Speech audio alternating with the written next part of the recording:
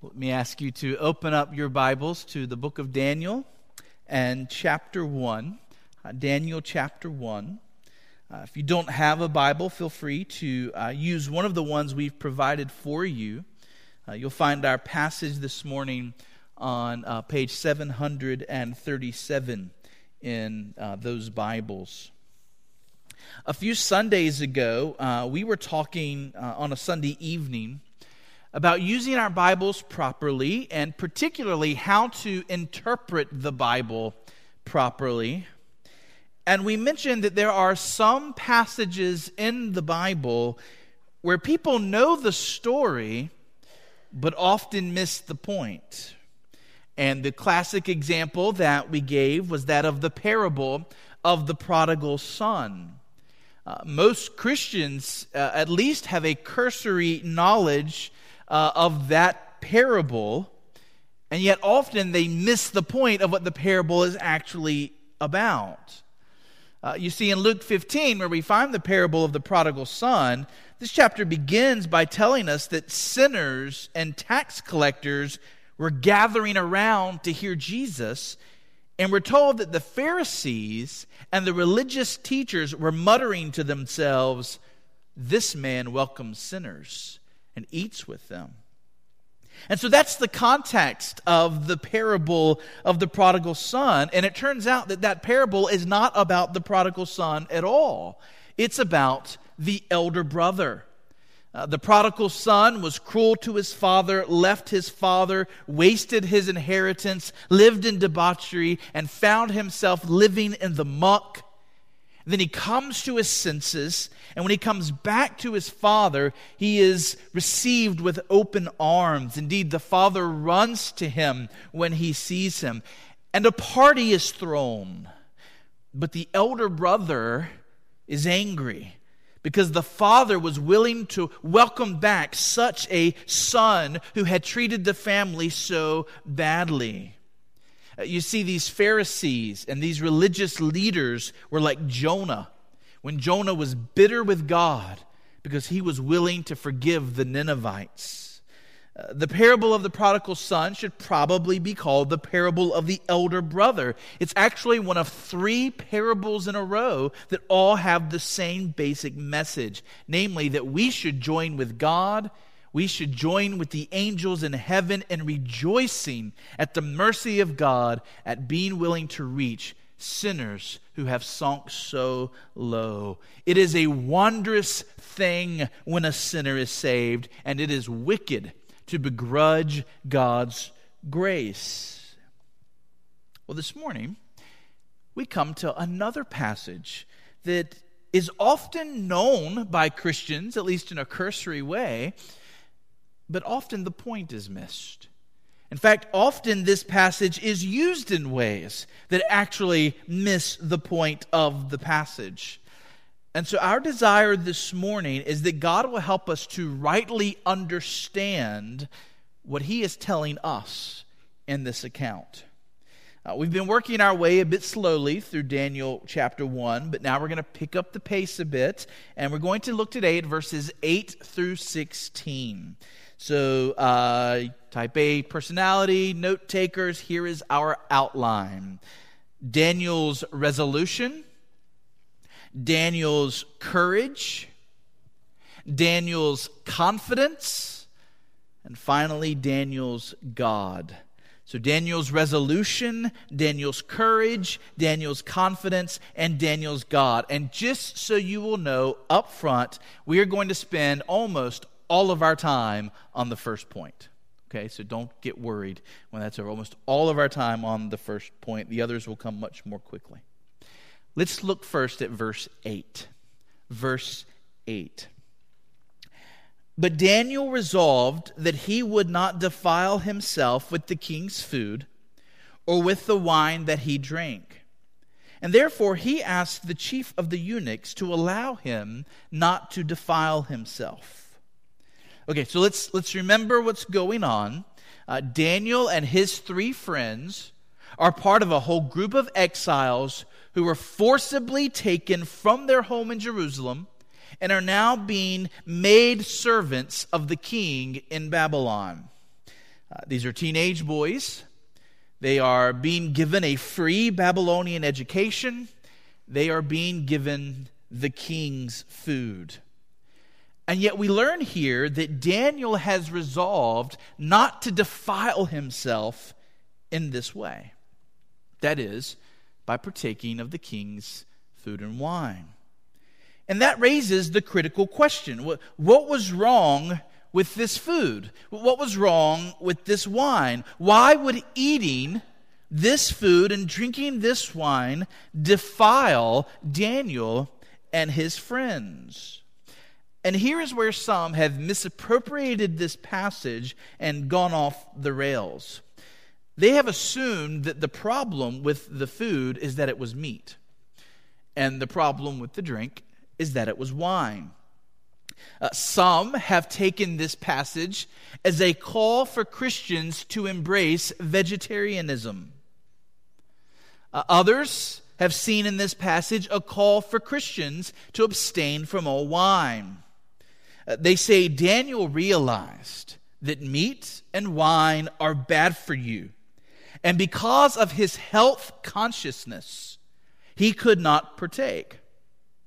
So one book that I glanced at in Lifeway the other day put it succinctly.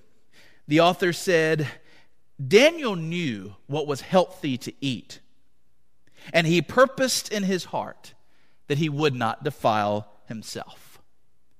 And so that's how some read this passage. The point of the passage is that some food and drink is bad for you, meat and wine. And if you care about your health, if you care about not defiling your body, you will pursue vegetarianism, you will pursue abstinence from all alcohol.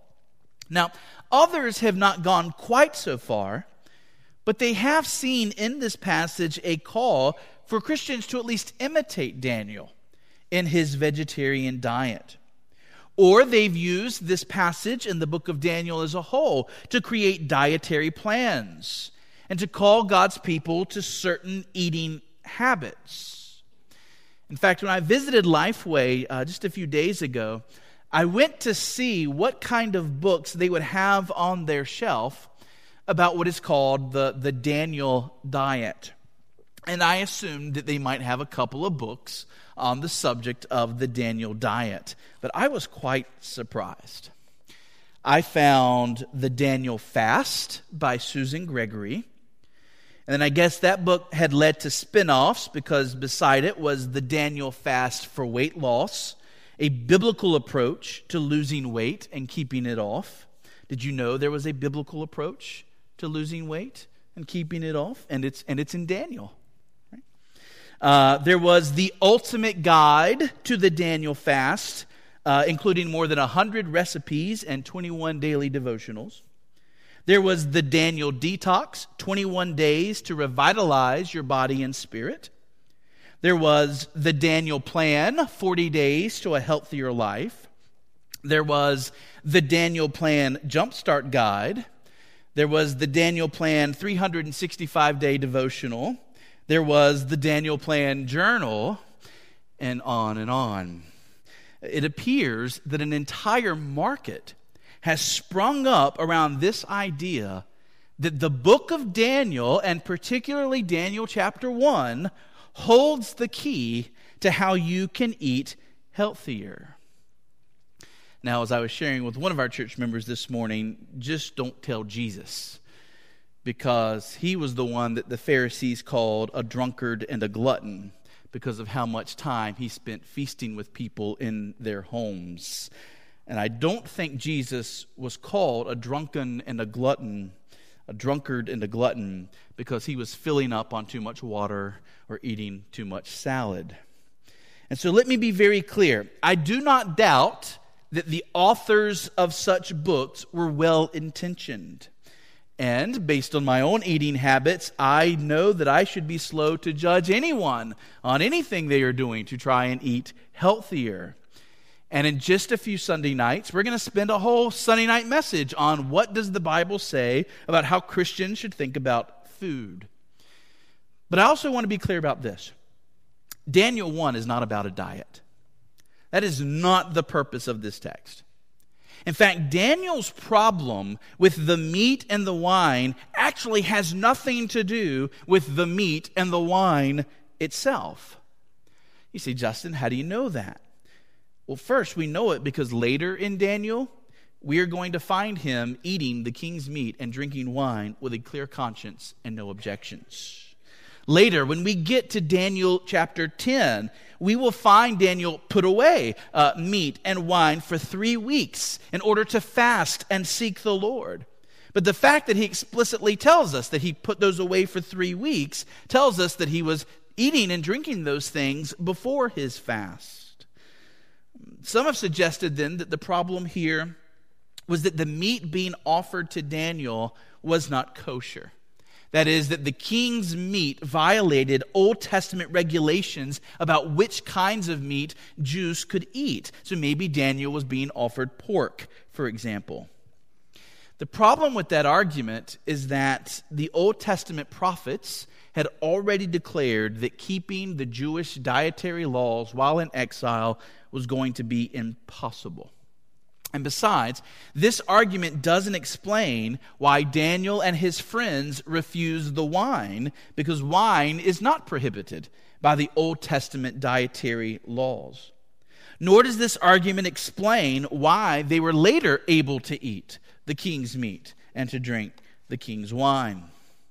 Others have suggested that the reason for them partaking, that this would have defiled them, the problem here was that the meat and the wine were being offered to pagan idols first. And this was a common practice in pagan nations. In the New Testament, all kinds of questions come up about whether or not followers of Jesus should eat meat that comes from pagan sacrifices. But here's the thing. The Babylonians didn't just offer their meat and wine to their idols before they themselves ate and drank. They also offered their vegetables. In other words, they offered their full meals to the idols before they ate and drank them themselves. And so the vegetarian diet that Daniel and his friends go on would not have solved that problem. So again, the issue here is not the meat. The issue here is not the wine. What is the issue? Well, in my understanding, I think the passage tells us again and again, the problem wasn't the food. It's whose food it was. Look back at verse 5. Verse 5.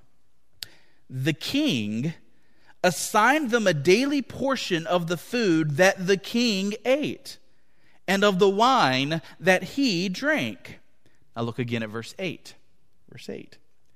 But Daniel resolved that he would not defile himself with the king's food or with the wine that he drank. So if there is any emphasis in these verses to help us understand the problem, it appears to be this, that it was the king's food, that it was the king's drink. And I can't help but wonder if Daniel might have been remembering his Proverbs. Because what did wise Solomon teach in Proverbs 23? When you sit down to eat with a ruler, observe carefully what is set before you, and put a knife to your throat if you are given to appetite. Do not desire his delicacies, for they are deceptive food. They are deceptive food, the king's delicacies. Then later in Proverbs 23, Solomon says, do not eat the bread of a man whose eye is evil. Do not desire his delicacies, for he is like one inwardly calculating. Eat and drink, he says to you, but his heart is not with you, and you will vomit up the morsels you have eaten and waste your pleasant words. We have already seen that King Nebuchadnezzar is seeking to indoctrinate these boys. We've already seen that Nebuchadnezzar is seeking to win them over to the Babylonian worldview and the Babylonian way of life. But more than anything, Nebuchadnezzar is seeking to win these boys over to himself.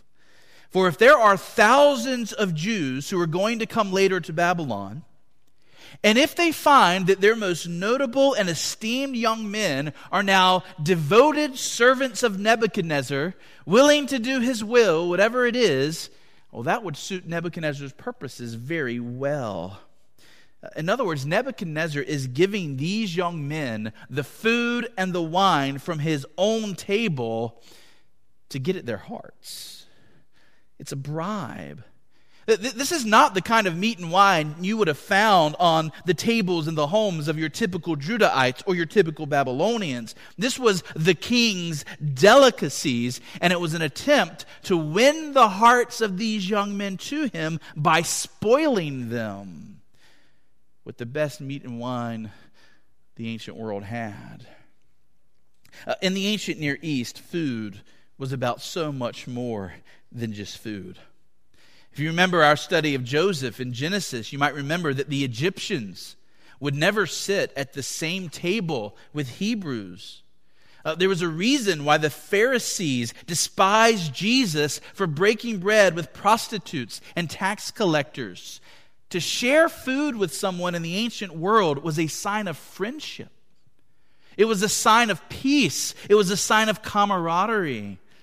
And even if Nebuchadnezzar wasn't right there eating and drinking with these young men, and I doubt he was, them partaking of his rich foods, them partaking of his finest wines from his table would have been a sign of allegiance to Nebuchadnezzar that would have compromised Daniel's allegiance to his own God.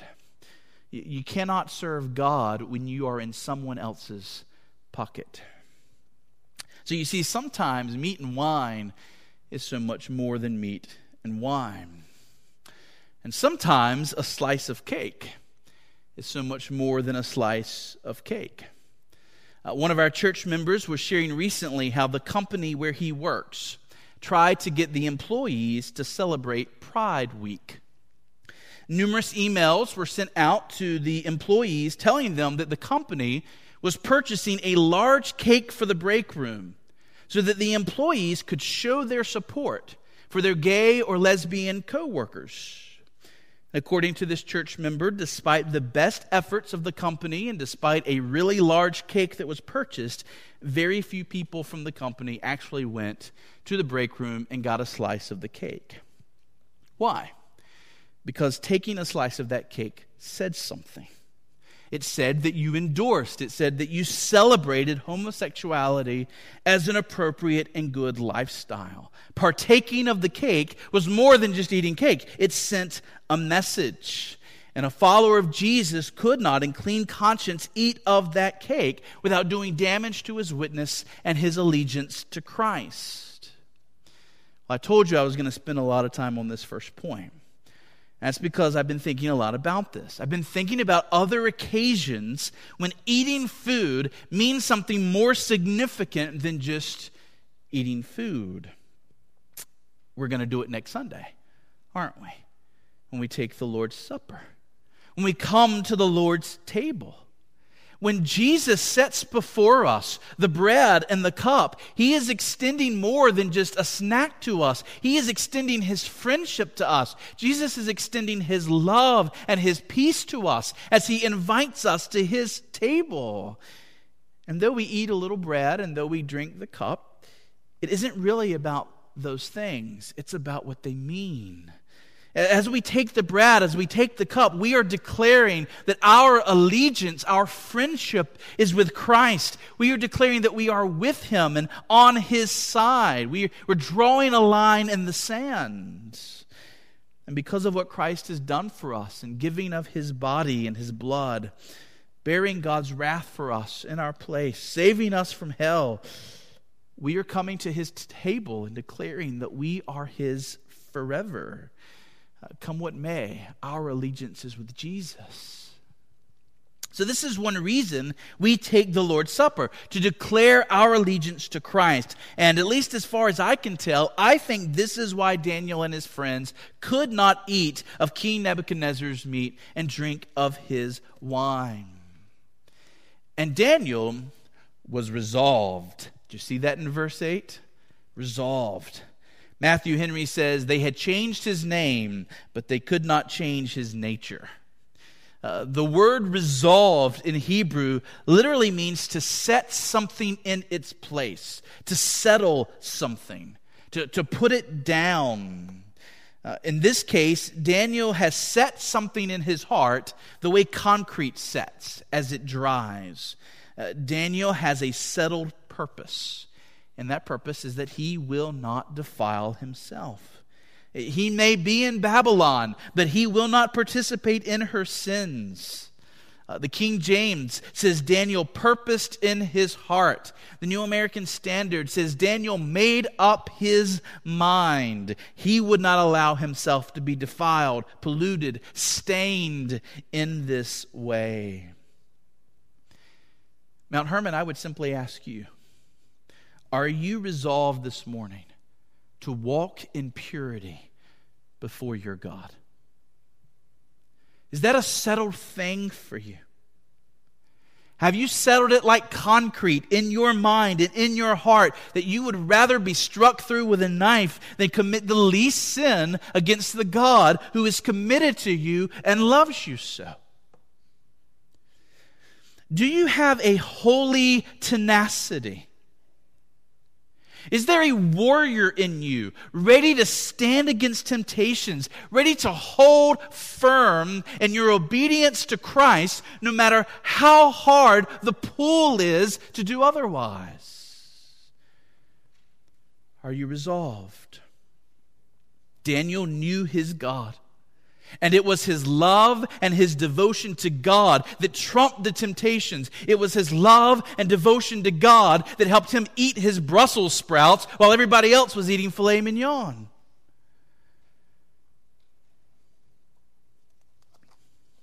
The others had better tasting food. Daniel had a clean conscience before his God, and that was more valuable to his soul. How highly do you value a clean conscience before God? How important to you is a clean conscience before God? Maybe you're thinking it's too late for me. Maybe you're thinking I'm already so tainted, I'm already so defiled, I'm already so stained. I've already given my allegiance to this world. I have already been impure in so many ways. I've already rejected God in so many ways. Justin, I don't have a clean conscience before God. I have a filthy conscience. I have a broken conscience. I have a conscience that just tells me again and again how messed up and dirty I am. Well, friend, if that's you, I have some good news. You are the reason Jesus came to earth. Jesus did not come to call the righteous to repentance. Jesus came to call sinners. He came so that all who will hate their sins and run to him will find that he is able to wipe away all their filthiness. Our Jesus is a forgiver of sins. Our Jesus is a cleanser of consciences. If you had a whiteboard that stretched from here to Raleigh and all of your sins were written there, you would find that Jesus' death on the cross was sufficient to completely erase every single one of those sins. When we believe on Christ, all that we've ever said, thought, or done that was wicked is wiped away, and your conscience cannot justly accuse you any longer, because you have been accepted as blameless in the sight of God himself, and he is the highest judge. Jesus paid the punishment for all your sins if you believe on him. God loves you. Christ loves you. And you can start over with a new life and a clean conscience before God if you will simply choose to hate your past life, hate your sins, hate the wicked things you've said and done, and run to Jesus, that his blood will make you clean. Now, certainly you will still fall down sometimes. And Daniel wasn't perfect either. But when we trust Daniel's God, we find that he forgives all of our sins, past, present, and future. And it's in the joy of that good news, it is overwhelmed by such love as that we are able to stand firm and be resolved. No one loves us like God loves us. And when we understand that, we would rather die than knowingly turn our backs on Him. The true Christian grieves when he or she has sinned. The true Christian mourns that they would turn their back on the God who has done so much for them. The true Christian then embraces fresh mercy given to us in Jesus, and we get back on our feet, and with consciences made clean by the blood of Christ, we move forward in seeking to be resolved. Standing on the gospel of grace, we are resolved that we will not disobey our God. Mount Hermon, we live in a day when we're going to need resolution. Are you resolved? All right, Daniel's courage. Number 2, Daniel's courage. Very quickly. Look at what Daniel actually does in verses 8 through 13. So beginning in verse 8. But Daniel resolved that he would not defile himself with the king's food, or with the wine that he drank. And therefore he asked the chief of the eunuchs to allow him not to defile himself. And God gave Daniel favor and compassion in the sight of the chief of the eunuchs. And the chief of the eunuchs said to Daniel, I fear my lord the king, who assigned your food and your drink. For why should he see that you were in worse condition than the youths who are of your own age? So you would endanger my head with the king. Then Daniel said to the steward, whom the chief of the eunuchs had assigned over Daniel, Hananiah, Mishael, and Azariah, test your servants for 10 days. Let us be given vegetables to eat and water to drink. Then let our appearance and the appearance of the youths who eat the king's food be observed by you, and deal with your servants according to what you see. So in these verses, we see Daniel's courage in that he, as a captured servant, approaches the head man. He approaches the chief of the eunuchs. And there is no sign here that Daniel was disrespectful. There's no sign here that Daniel was unkind, but he brings his request to the chief. Now, the chief is under the authority of the king, and because of that, he fears that if these boys begin to lag behind the others in their physicality, he's going to be held liable. God gave Daniel favor and compassion in the sight of this man. And so this man really does sympathize with Daniel. He isn't angry with Daniel for making this request, but rather he finds himself in a tough place. The chief is unable to say yes to Daniel because what it could cost him if Nebuchadnezzar is displeased. And so at this point, Daniel could have said, all right, God, I tried. I gave it my best shot. And the answer was no. I guess it's steak and Cabernet tonight. But that's not what we see here. Daniel's resolve and his courage is steadfast. Since the chief was in a position where he could not say yes, perhaps someone under the chief would be in a better position. And so Daniel goes to the steward, who is directly responsible for Daniel and his friends. And here he finds someone who is better able to grant his request. Friends, sometimes it may be hard to do what is necessary to be obedient to God. Sometimes doing the right thing means awkward conversations. Sometimes doing the right things means being strategic about how to best approach the subject. In pursuing obedience to God, we need to be as shrewd as serpents, but always innocent as doves. And we need to have the courage to do whatever it takes to stay faithful to Him who was ever faithful to us. So that's Daniel's courage. Now notice Daniel's confidence. Daniel's confidence. And we see his confidence in the proposal that he makes to the steward. So look at verses 12 and 13 again. Verses 12 and 13. Test your servants for 10 days. Let us be given vegetables to eat and water to drink. And then let our appearance and the appearance of the youths who eat the king's food be observed by you. and deal with your servants according to what you see." Now, note Daniel's confidence here. And I simply want to ask this question. What is his confidence in? I mean, he's willing to take on this challenge. 10 days. See which one of the men has benefited most in their 10 days of diet. What is his confidence in as he makes this proposal? I want to suggest to you that his confidence is not in the superiority of vegetables. His faith here is not in the power of water and vegetables to make him and his friends stronger than those who are eating steak. That is not where his confidence is found. Daniel is casting himself here on the power of God. Daniel is stepping out on faith, putting his trust in God, believing that God will be faithful to make a way for him and his friends to not have to sin. Mount Hermon, here is a truth we need to always remember. God will never put you in a situation where you have to sin. Never. Though difficult temptations may be placed upon you, He will always make sure there is a way for you to remain faithful. There will always be a way for you to remain obedient in the midst of the trial.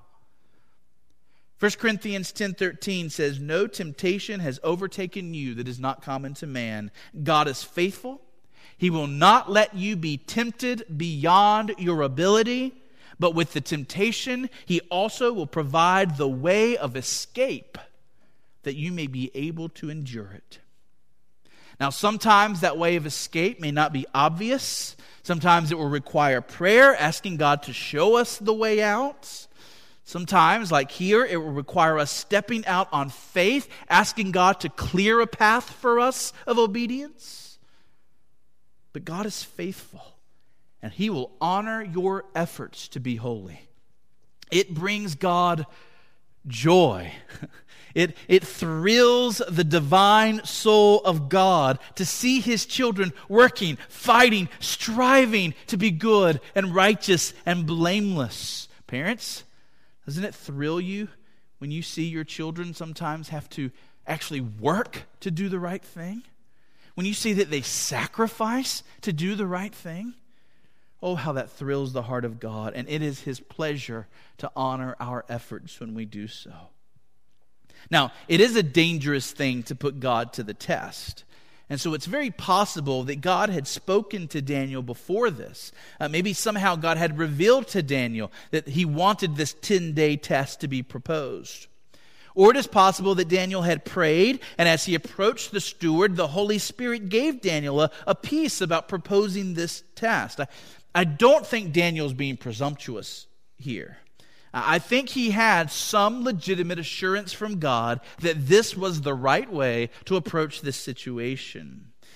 And so also we should seek a peace in our hearts and in our minds when confronted with difficult circumstances. What would God have me do? And we need to be fully convinced in our minds, and we need to be convinced by God's Spirit speaking through God's Word. But then, with our conviction settled, we ought to step out in courage just like Daniel. And we ought to strive for that which is right. So we've seen his courage, we've seen his confidence. Now note what happened as we look at Daniel's God, beginning in verse 14. Verse 14. "So he listened to them in this matter and tested them for 10 days. And at the end of 10 days, it was seen that they were better in appearance and fatter in flesh than all the youths who ate the king's food. So the steward took away their food and the wine they were to drink and gave them vegetables." Now, friends, this brings us to the most important point of the passage, namely what God does. It was not the vegetables, it was not the water that made these youths appear fatter in flesh than the other youths who had ate steak and drank wine. This was a working of Almighty God. This was God acting supernaturally to protect these young men, to make a way for them to keep having a clean conscience before Him and to remain loyal to Him. Did you notice that it was God who gave Daniel favor in the sight of the chief eunuch? It was God who caused the steward to listen to Daniel and to consider his proposal. And now it is God who makes a way for these young men to remain blameless. We can learn a lot about Daniel from this passage, but this passage is not mainly about Daniel. It is about his God. It is about the supremacy of God even over the courts of Babylon. It is about the supremacy of God over human health and human choices and human authority figures. This passage is about the sovereignty of God. It's about his mighty right hand and how he turns the hearts of a human being wherever he desires. This passage is about God's commitment to his children and how he works in all things to care for them and to honor them and to be faithful to them. Mount Hermon, there are some good fathers out there, but there has never been a father so loyal and so lovingly devoted to the welfare of his children than this father. So forget the superiority of vegetables. This passage is about the superiority of God. So here is my closing application this morning. Unbelievers, run to Christ for salvation. He is the one who can take away your sins. He is the one who can give you a clean conscience before God. And believers, trust in your heavenly Father. And by standing in your confidence in him, resolve to be holy and be courageous and be confident. Do not be confident in yourself. Instead, let your confidence be in the awesome, almighty, compassionate God who has made you his child and who has devoted himself to your eternal welfare. As a Christian, you are in safe hands. And so as you seek to walk with God and be faithful to him, you can be sure that his faithfulness to you will always outlast yours to him. He is committed to you for all time and in every way. So take heart and let us trust Daniel's God and resolve to be holy. Amen? Amen. Let's pray together.